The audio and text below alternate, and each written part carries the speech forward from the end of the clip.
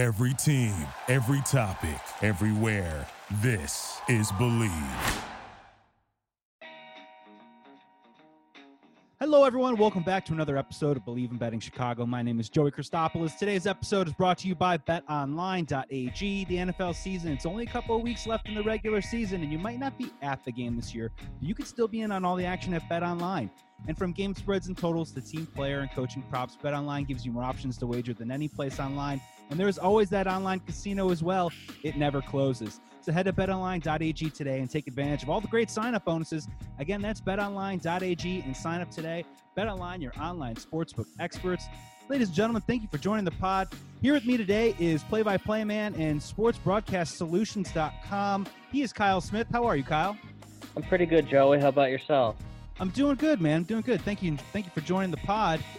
Brought you on today. We're going to maybe dip into a couple different sports, Chicago sports aspects. But let's start first with college football. I'll admit I'm not a huge college football maven, so maybe you can help myself and the Betting Chicago audiences get a little bit more detail on Lovie Smith out at U of I, no longer the coach of Illinois football. Your thoughts on the move and maybe what you think could perhaps be in the future for Lovie Smith moving forward.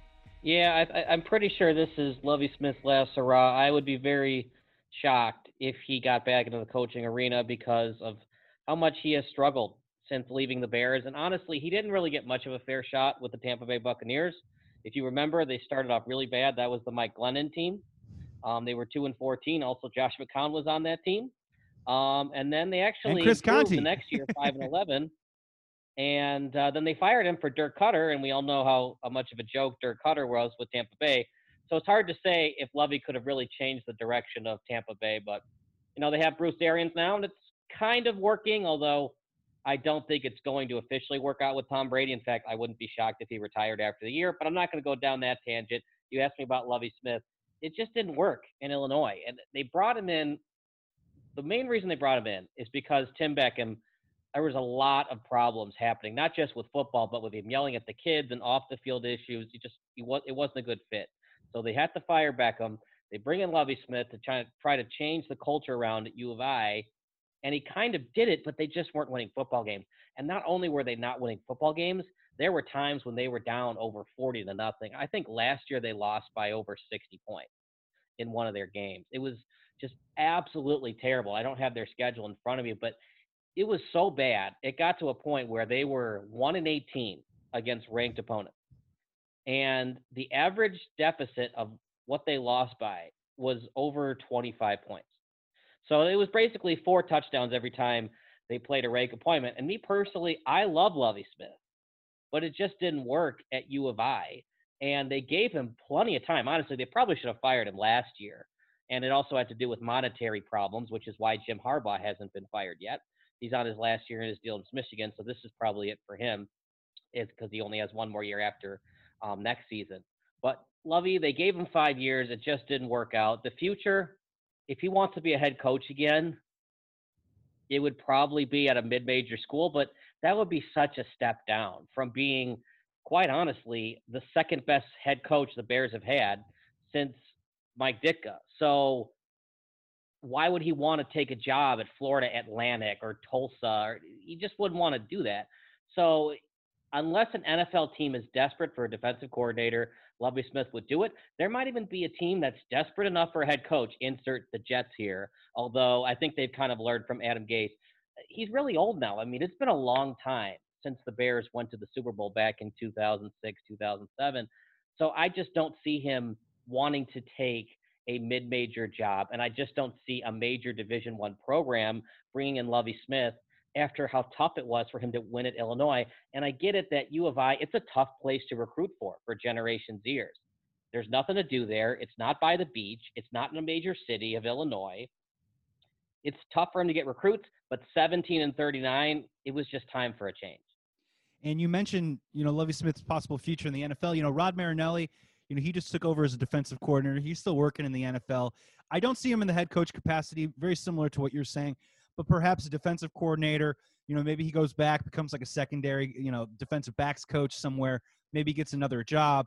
Let me ask you this, though. Let's stick with U of I.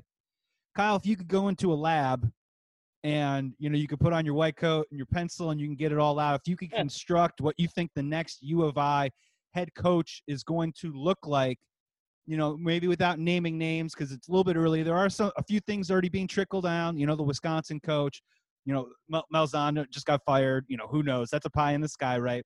What do you want to see from this program with U of I moving on? Because clearly, Lovey brought the X's and O's, but it didn't seem like he was able to bring, the recruiting within the state of Illinois. What does U of I got to do moving forward to out-recruit Northwestern? You think about millennials, what we are, and then before that, Generation Xers. People change drastically from generations. I don't really know Generation Zers, but from what, I work in talent acquisition too, and I recruit for them, for younger people. They don't like to be in cold environments. They don't like to be not in a major city. So you're already behind the 8 ball at Champaign-Urbana. Champagne, the city of dreams. It's the bright, beautiful lights of. No, it's not. It's a nice college town, but for Generation Zers, like let's say you're a 5-star recruit from the middle of Florida, okay? And you have the choice between sitting on the bench for a couple of years at the University of Florida or being a true freshman at the University of Illinois. What are you going to pick? I guess some would want to be a true freshman at U of I. There's just nothing to really do there that's appealing for Generation Zers. But let's take that out of the equation. You also have a program that's not used to winning. You think of Illinois playing in a major bowl game when they had Kurt Kittner in the Sugar Bowl. This was way back in the past. This it's was all right. I love that you're pulling it back, though. You got the Rose Bowl with Juice Williams, got absolutely trounced. The only good point of that game was Richard Mendenhall. Like, why would you want to do that if you're a 5-star recruit to play in, like, maybe the Outback Bowl? And that's a stretch. Like, the Outback Bowl is cool, but it's not the college football playoff. It's not the Fiesta Bowl. It's not the Rose Bowl. It's very hard for Illinois to get 5-star recruits. The other problem is it is an academically hard institution. It's not as hard as Notre Dame or Northwestern, but it's not like going to Iowa. There are more academic requirements to go to U of I to be a student athlete. So a 2.5 will get you into Iowa. If you want to go to U of I, 2.6, 2.75. A little bit harder to be a student athlete at U of I. You think of all of these problems, and you don't even bring in the coach that will bring in X's and O's to the program. They're just so behind the 8 ball. That being said, if Illinois wanted to give Gus Malzahn and Jim Harbaugh a shot, if they wanted to fork up the dough to do it, I think U of I would be back to winning. But I think that's the only shot. You bring in a head coach from like Kent State, Toledo, etc. They've tried that before with Beckham. It didn't work. You have to bring in a 5-star coach, so to speak, to U of I. But the other problem is, does that coach even want to do it for less than $5 million a year? I don't think so. So does U of I want to fork up the dough? They're already paying Lovey because they fired him. Or does U of I just care about getting butts in those seats? Let's say we have 50%, 75% capacity a year from now with the vaccine in place. Do they just want to win some football games, like 8-9 games, go to a nice bowl game like the Sun Bowl or something, and just get people excited about U of I? If so, I don't think you need a Jim Harbaugh or Gus Malzahn candidate. But if you're looking to say, we want to compete with Wisconsin, Iowa, Northwestern, et cetera, then yeah, you're going to have to bring in a Gus Malzahn type of head coach. And you'll have to open up the checkbook too, because I'm sure those types of coaches, they're going to have plenty of suitors. So what's a great way to make it more attractive, perhaps with the money? I want to ask you a question about another coach that has his pedigree, the arrows pointing up, I should say, Northwestern's coach, Pat Fitzgerald.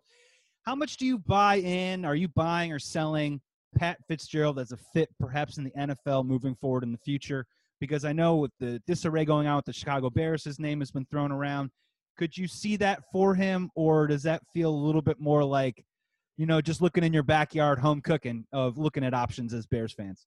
Here's the problem with Pat Fitzgerald, and we're going to find out on Saturday, because I don't think they're going to get trounced by Ohio State. I think they're going to make it a game.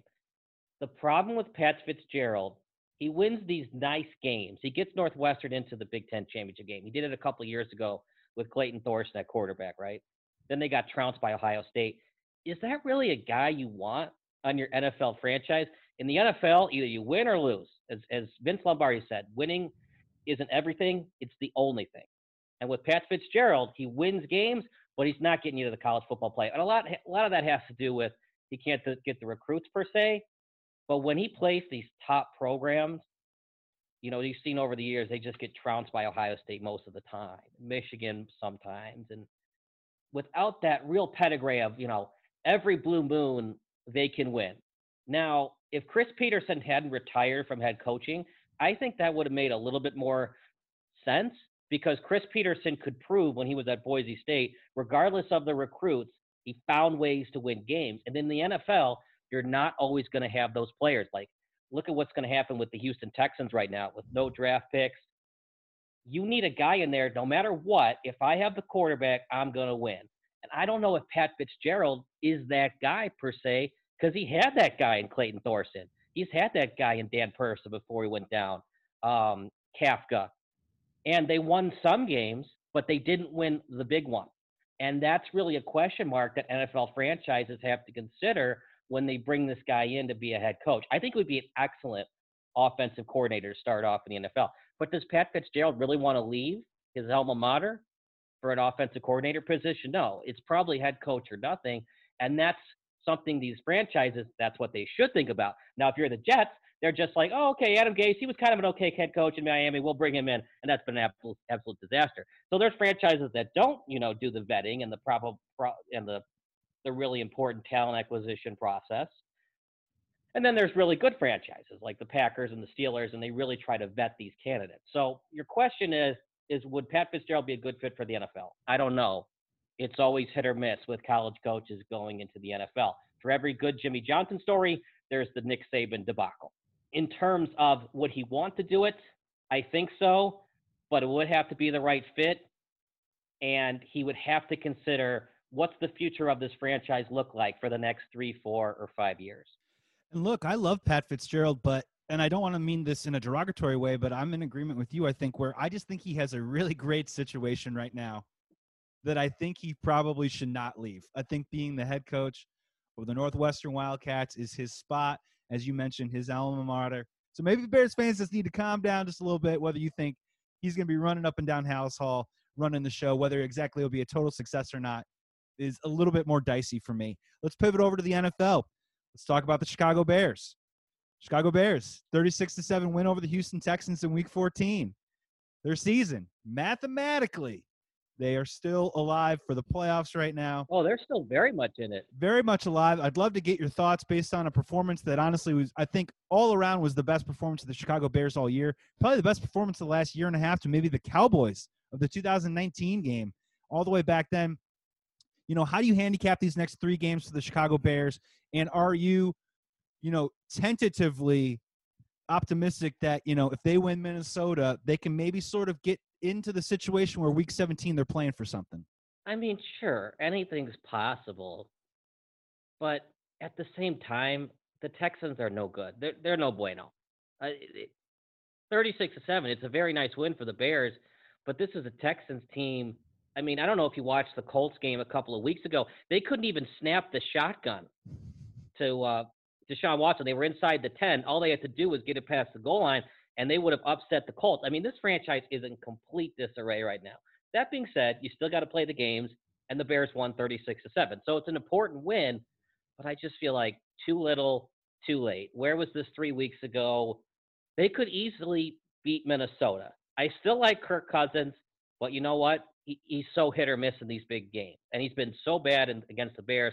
In fact, that game they won on Monday night, that had more to do with Nick Foles not getting the job done versus Kirk Cousins winning it. So if Trubisky does okay and they win in Minnesota, they'd be 7-7. They should beat Jacksonville if they lose that game, no matter what, even if they made the playoffs at 8-8. If they lose to Jacksonville, even if they snuck into the playoffs at 8-8, that's it for Matt Nagy. If Mike Glennon beats Matt Nagy and Mitch Trubisky to end our playoff hopes, I don't know what I'm going to do. I might have to take a few days off. Yeah, I haven't. It's such a give-me game that on NFL playoffs machine, I didn't even consider them losing to Jacksonville. So I don't know the tiebreaker between Minnesota, Arizona, and Chicago if they all finished 8-8. That's a give-me game. They got to win that one. If they lose that one, they would have to go into the playoffs 8-8 and win a playoff game to even consider bringing Nagy back. But just in short, can they win out? Sure. Would that preserve Matt Nagy's job? Maybe, depending how they did in the playoffs. But at the end of the day, I mean, this has been such a bad offense. They still haven't scored a touchdown in the third quarter in like 5 weeks. Are you saying you want to bring this guy back that was supposed to be an offensive guru? But, I need to be a good Bears fan. I want them to win, but at the end of the day, if they win 3 games and get trounced in the first round and it costs them a chance at drafting Mac Jones in the first round, that's going to hurt. And that's what it sounds like. The writing was on the wall even after they lost 5 in a row. Everyone was like, clean house. They lost 6 in a row. Shit got a lot worse, right? Even when you blow a 10-point lead to the Lions, you can still salvage this season and have it feel like it goes off on the right note, but it sounds like you're trending towards change. So that my question for you is, Matt Nagy's out. It sounds like you're on board with, Ryan Pace, maybe even team president Ted Phillips. You're talking a full up, top to bottom clean house situation. Is that something that you would probably prefer to see? Not what you think what will happen, but if you were in that seat owning the Chicago Bears, that's what you would do? I never thought change would happen to the Bulls. I always hate to make that analogy of different sports, but if it can happen to the Bulls where John Paxson was Jerry Reinsdorf's guy, and because of the pandemic, everything was magnetized and scrutinized because it's all on TV and we can't go to the games, Reinsdorf was like, no more Gar Forman, no more John Paxson. And I think the Bears are the same thing, especially this year because nobody's been allowed to go to the games from week 1. So you have this product that is not fun to watch on TV, and you have a couple of weeks where they win like 36-7 against Houston. But most of the time, it's cringe-worthy offense, by far the worst in the NFL. So if you're Virginia McCaskey and George McCaskey, mostly George because Virginia's 98 years old, but if you're George McCaskey and you look at this product on the field and you're like, we like Ted Phillips, he's a nice guy, he's not getting it done. We have to demote him and bring somebody in that knows scouting. And I'm talking about both the intangibles, the gut feeling on players, and also the analytics, like Football Outsiders and Pro Football Focus stuff. You need to bring in a combination guy or maybe multiple guys, like Billy Beane's done with the Oakland Athletics. You look at the Bears right now, it's not a fun product to watch. Me personally, I don't like people getting fired, but Ted Phillips has proved for years and years he can't put a consistently good product on the field. Ryan Pace, Leonard Floyd, Kevin White, Mitch Trubisky, it just didn't work. They went to the playoffs one year, the double doink, but that's basically it. So if they made the playoffs this year, that's great. It's just too little too late. I don't know how you bring Ryan Pace back. And the other problem with Ryan Pace, he wasn't a GM in New Orleans. He was the assistant GM. And he was part of a system where the Saints were always winning with a franchise quarterback. He never really had to deal with adversity besides trying to fix the defense. So he's never really been in this position of just starting from ground zero, and he tried it with the Bears. It kind of worked, but didn't really. So do you want to bring that guy back? And Matt Nagy, if they won out and won a playoff game on the road, it would be hard to fire him. But at the same time, I mean, this is a team that's been outscored, 150-10 in the third quarter. I mean, once halftime comes, the other team makes the adjustment, and Matt Nagy he's got that Denny's thing that he's looking at for plays, and he doesn't know what's going on. So I don't know how you can bring Ryan Pace, Matt Nagy, and Ted Phillips back, but I could understand the Bears, the way they do things. They like Ted Phillips. I could still see Ted Phillips in a role, but anything's possible during this pandemic because if the Bulls can do it and Reinsdorf got rid of Paxson and brought in Arturas, anything's possible for the Bears. But if you fire Matt Nagy and you fire Ryan Pace and you demote Ted Phillips or even fire Ted Phillips, you better be able to analyze what's the best solution and not just do the really cool, let's just give Peyton Manning a shot. No, you have to make sure Peyton Manning is the right fit for your executive vice president of football operations. And someone that's going to buy in for not just a couple of years, but 10 to 15 years. I mean, that's a huge long-term, guy that you're bringing in to run the entire show. You brought up a really great point about Ryan Pace, and this one always makes me laugh is they'll always say, like you said, Ryan Pace is assistant GM. They'll always, and they put on Phil Emery too as well, where we hired Phil Emery and they were like, yeah, he helped draft Roddy White. Ryan Pace helped draft Michael Thomas. it doesn't exactly connect it where Ryan Pace was the guy who like scouted Michael Thomas and said, banged his fist on the table and was like, you got to take this guy. He was just in a room with a collection of other people that came to the conclusion that this is the guy that we're going to draft. It wasn't exactly the dude that he found.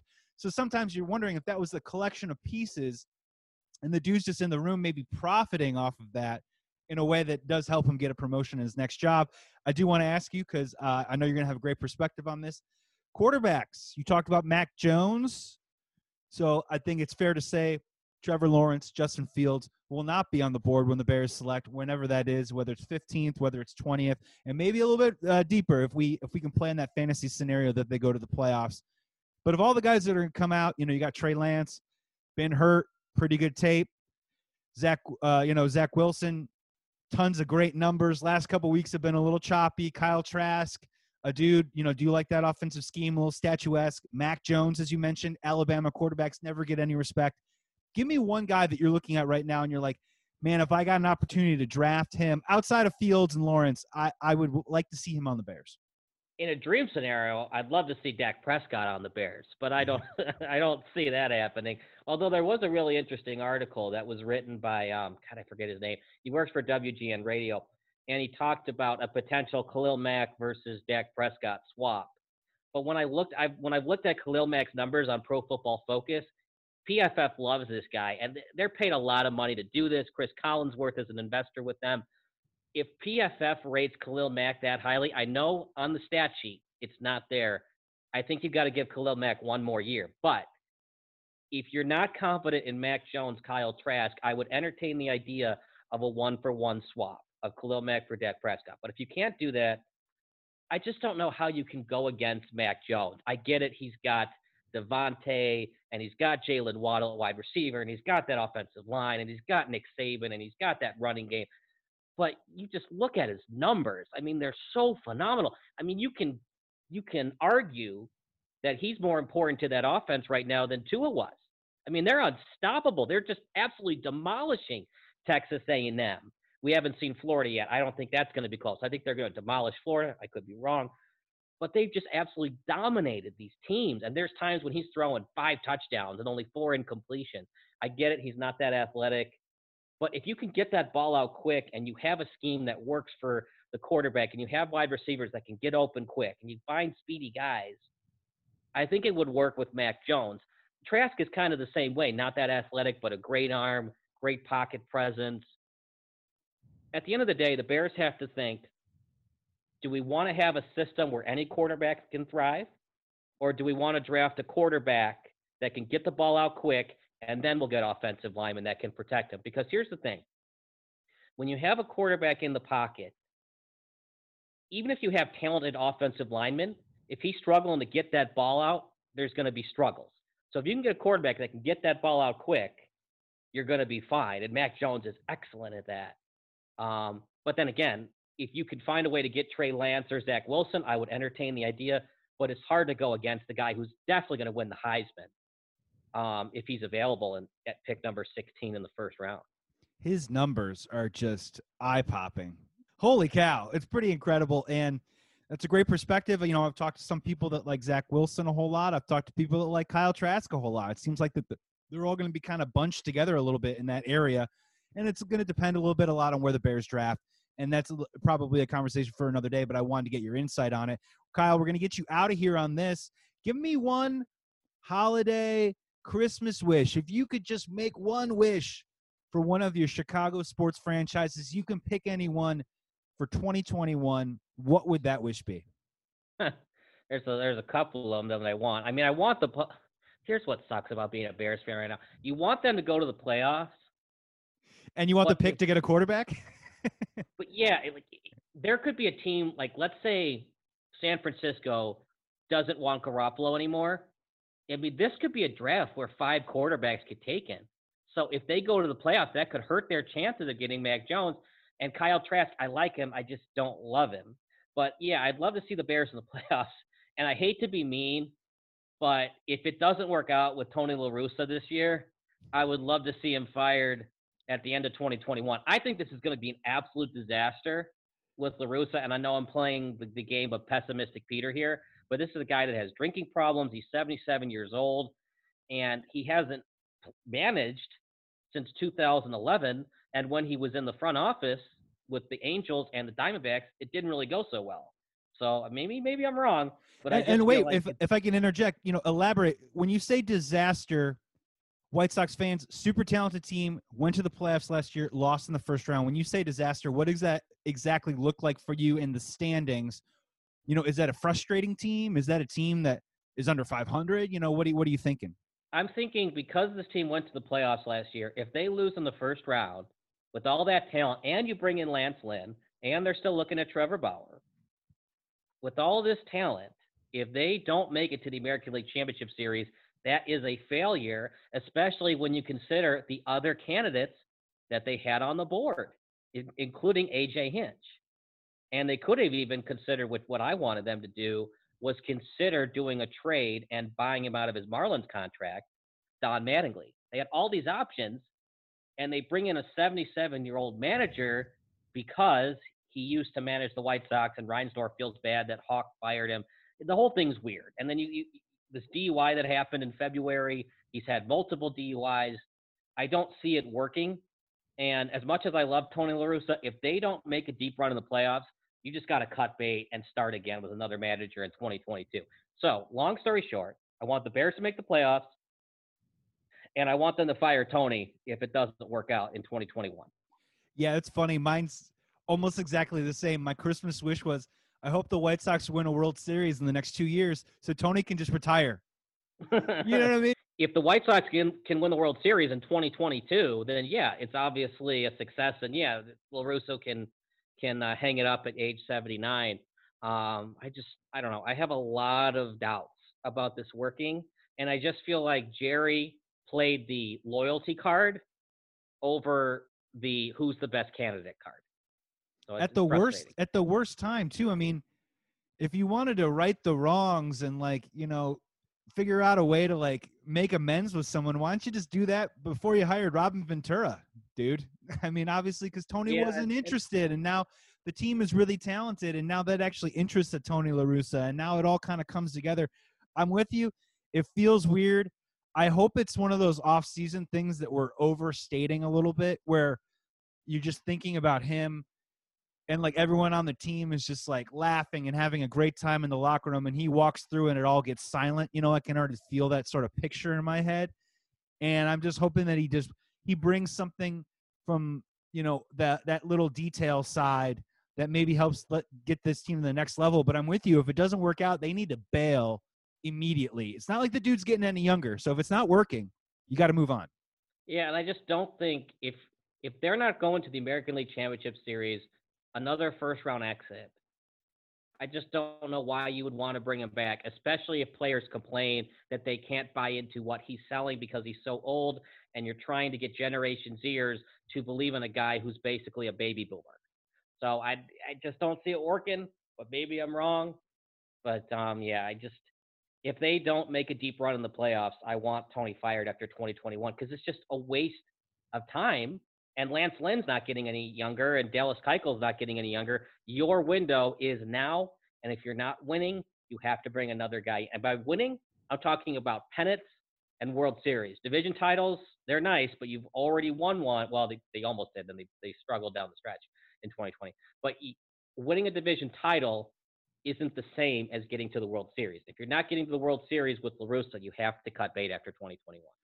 Completely agreeing, and got my fingers crossed that wish comes true in 2021. Kyle Smith, thank you so much for joining. SportsBroadcastSolutions.com. You can find him. Also, I've listened to some of your play-by-play, my friend. Excellent work. Super talented dude. Had a great time talking to you, and hopefully we can do it again.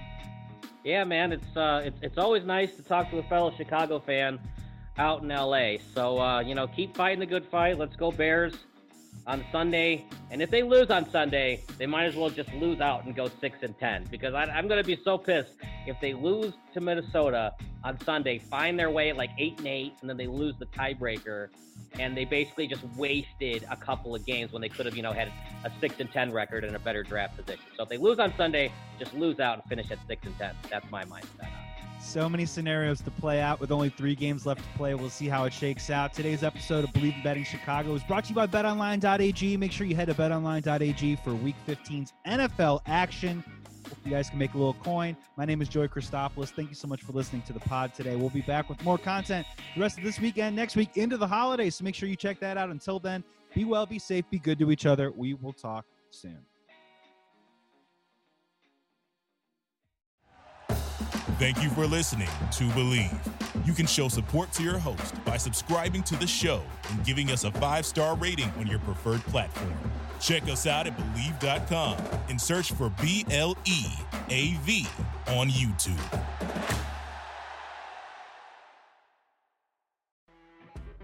You know when you're listening to a true crime story that has an unbelievable plot twist that makes you stop in your tracks? That's what our podcast, People Are the Worst, brings you with each episode. I'm Rachel. And I'm Rebecca. We're identical twins who love true crime cases that make you say, didn't see that coming, and we hate the people responsible for them. Listen to People Are the Worst now on Apple, Spotify, or wherever you get your podcasts.